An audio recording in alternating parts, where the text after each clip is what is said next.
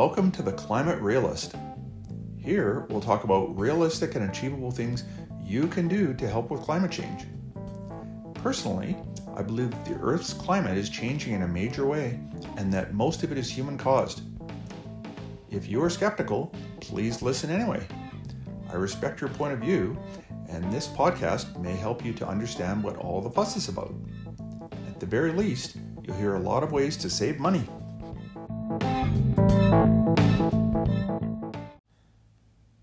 This week, we're going to talk about Canada's new clean electricity regulations. In August, Canada's Minister of Environment and Climate Change, Stephen Guilbault, announced some new proposed electricity regulations. These are not finalized yet. The unofficial version that was sent out for study is long and dense and full of calculations, tables, formulas, and regulations. Not a fun read unless you're into such things. Fortunately for you, I am into reading such things, so I read it cover to cover. I'll give you the Climate Realist summary of what it's all about. This is quite a comprehensive document that covers the subject in considerable depth and breadth. So let's give some credit to the authors of these documents. Having said that, whether it is realistic or not is another question. This podcast is called The Climate Realist for a reason. So let's examine just how realistic the plan is to decarbonize our grid by the year 2035. Since we're already more than halfway through 2023, 2035 is pretty much just a decade away. Even if we started yesterday, doing a project of this magnitude within a decade seems pretty unlikely. In the big scheme of things, this may be impractical because it relies on technologies that are either barely available or not available at all at the necessary scale and efficiency. Assuming technology will get better is reasonable, but not in a 10-year time frame. High-efficiency carbon capture and storage and small modular nuclear may be coming and they may be improving, but to have it all designed, built, in place, and tested and running smoothly by 2035 is a lot to ask. This document directly defines hydrogen as being a fossil fuel. It makes no mention of green hydrogen, which is produced by electrolysis, as being different from hydrogen produced from fossil fuel sources. This appears to be a way of stopping hydrogen from being used at all. But wasn't it just a year and a half ago that the Chancellor of Germany visited us looking for natural gas, and our Prime Minister pointed them in the direction of hydrogen that we could export instead? Is this the same country? On the bright side, the document explicitly states that there will be an effective exemption for remote Indigenous communities that are not connected to the grid. Kudos to the authors for figuring this out. Please listen to my other podcast on tiny modular nuclear power plants and how these could be used to improve things for our remote Indigenous communities. Another takeaway from the document is that it expects that Canadian electricity consumption will pretty much double by the year 2050. It doesn't describe how provinces like BC, that are currently running on nearly 100% clean hydro, can double capacity without building large dams and more infrastructure. The Columbia River system is already pretty much dammed from end to end, both in Canada and the United States. The Fraser River system and its tributaries aren't currently dammed or harnessed for hydroelectricity, but doing so would have huge environmental impacts. Just the negotiations with First Nations would probably take longer than from now to 2035. We can't just slap a dam on a river and flood hundreds of square miles of their traditional territory without them having a say in it. The document does say that carbon pricing on its own is not enough, so that's a refreshing change. Since over 80% of Canada's electrical grid is already from clean or renewable sources like hydro and nuclear, this will be relatively easy to achieve in some provinces. But the proposal was not well received by many in Alberta and Saskatchewan.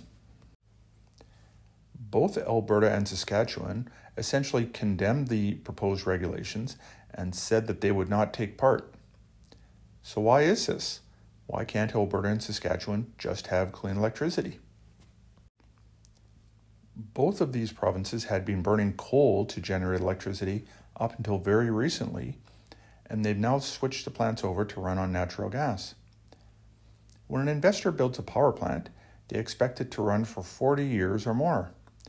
There is likely no business case for creating power plants that will be outlawed very soon.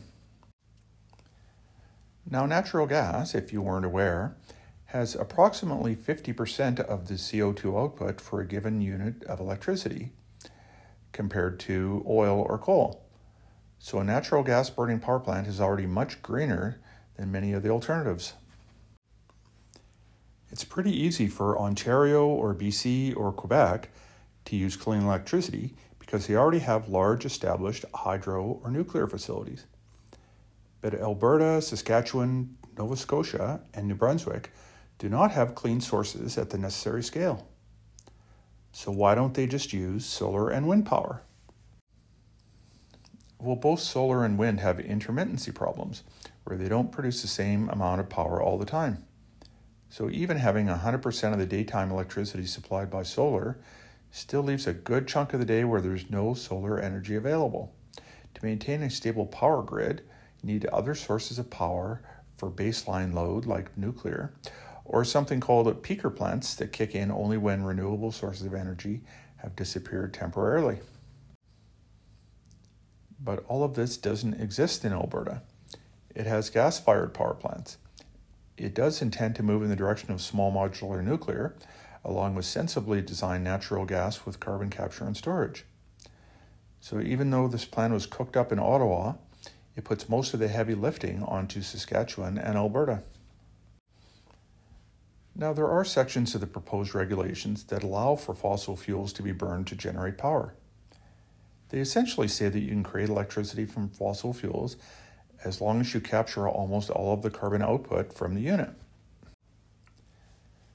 The figures in the regulations are 30, or in some cases 40 tons of carbon dioxide per gigawatt hour of power. Well, 30 or 40 tons seems like a lot, but it's only a tiny portion of the amount of CO2 normally created when burning a fossil fuel. Carbon capture and storage mostly operates at about 90% efficiency nowadays. Jumping to 95% is a big leap. To achieve 95% efficiency might sound good on paper, but it's right at the cutting edge of what's possible with today's technologies. Was 30 tons the right figure? Should it have been 40? Should it have been 50 tons per gigawatt hour? To be fair, the document does talk about how it goes about setting this limit. Anywhere from 0 to 100 tons was considered. 0 tons would effectively ban all use of fossil fuels for electricity. 100 tons would probably encourage low-efficiency carbon capture and storage. Mandating a 30-ton per gigawatt-hour limit seems to be pushing for something unrealistic. It's kind of like if kids came home from a math test where they'd achieved 92% and the parents go, "Oh, that's completely unacceptable. You must get 95% or greater or else." And then if the kids get 95% on the math exam, you insist on them getting 95% on English and socials and all the other subjects. A little much to ask unless all your children are brainiacs. The odd thing about carbon capture and storage in Canada is that a lot of the proposals involve capturing the CO2 and then putting it back into the ground, not just for storage, but to force more oil and gas out of the existing wells. Yes, that's right. Carbon capture and storage, in Minister Guilbault's own definition, includes using it to generate more oil. But strangely, the document is silent on using carbon capture and storage to generate natural gas, which is what these power plants would be running on. The regulations do mention geological sites in which CO2 is injected into deep saline reservoirs, but it also mentions its use for enhanced oil recovery. So we're using carbon capture and storage to force more oil out of the ground? Who dreamed that up? What do they think is going to happen with the oil they recover using this method? You can't burn it. Oh wait, it's a Scope 3 emission, which means that we can gleefully ship it to somewhere outside of our borders and it doesn't count against our carbon budget. Wow, this is just plain goofy. On the other hand, it is kind of pragmatic and it does fit within our international agreements, so we'll cut them a bit of slack here. The proposed regulations describe a prescribed life for a power plant that uses fossil fuels to be 20 years. It's pretty hard to picture investors that are going to build a power plant that would normally run for 40 years or more and then have it shut down by a government regulation within 20 years, or by December 31st, 2034 as defined in the regulations. The proposed regulations indirectly allow for so-called peaker plants to be used when renewable sources aren't available. But it doesn't seem to have a very good definition of when and how these peaker plants can be run. Do they run only when the sun goes behind a cloud? Do they run only at night? Do they run in the winter when the amount of sunlight is low and the solar panels may be covered in snow? No, the proposed regulations only allow a peaker plant to run 450 hours per year and emit no more than 150 tons of CO2 per year. 450 hours a year is like operating for about 19 days per year.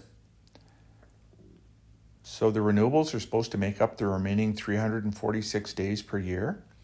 This is not even remotely possible. The sun is only visible for something like 12 hours a day, even at the best of times, and certainly less in the winter. Have these people not been living in Canada? So how about wind? There'll be lots of times where the wind is either not available strong enough to run the turbines, or is so strong that they have to shut down the turbines for safety purposes. For a natural gas power plant to run for any longer than 450 hours, it's required to use carbon capture and storage. So the proposed regulations don't allow for any realistic use of natural gas for peaker plants. So who came up with these regulations anyway? It sure the heck wasn't anybody from Alberta or Saskatchewan. Sounds like it was dreamed up in a place where it's easy to be carbon neutral in the first place. But all the really heavy lifting is left to the Prairie and Atlantic provinces. Is this fair? Is this even possible? If the federal government really wants to help, they could put billions of dollars into developing small modular nuclear power plants. These could supply Alberta and Saskatchewan and other areas of Canada with green electricity. Canada has done this before. Our CANDO reactors, or designs based on them, provide a lot of the nuclear energy in Ontario. And this technology was exported around the world to several countries. It's a well-proven but dated design.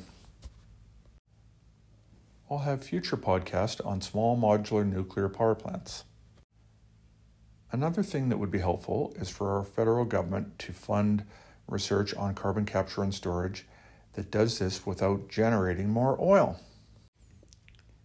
As described in one of my other podcast episodes about coal, it would be the ultimate carbon capture and storage medium. Just take the coal that's nearly pure carbon in the first place and just leave it exactly where it is. And leave the oil exactly where it is. There's several valid uses of fossil fuels that will be extremely difficult to replace. For example, aircraft fuel. I'll do another podcast on this subject, but suffice it to say that you're not going to take a transatlantic airliner powered by batteries anytime soon. The energy density is orders of magnitude too small. The document does cover some changes to the electrical grid for moving power from one province to another or one area to another, but it doesn't seem to give realistic timeframes for any of this work. Just as an example, BC Hydro has been working on a second power line to the area where I live. This one power line serves tens of thousands of people. If a single power line built on wood going through rough terrain would be damaged in a forest fire or otherwise, our entire area could be without power for weeks. This was recognized as a high priority at least 12 years ago, and the utility has been studying it ever since. Not a shovel has been put on the ground, and it will probably be something like 20 years from the start of the discussions to when there's a backup power line built to our community. BC Hydro's Site C dam has been dragging on for pretty much 20 years and is still not producing power. How are we supposed to decarbonize our entire electrical grid in 12 years when we can't even build a single power dam? This is one of the subjects where a few people could do an immense amount of good. The document's currently at an unofficial level and is essentially out for review. If you have the education, background, and experience and are placed so that you can contribute to the review of the document, dedicating the next 6 months of your life to getting this document right would be a fantastic contribution to helping with climate change. Now that's making a difference.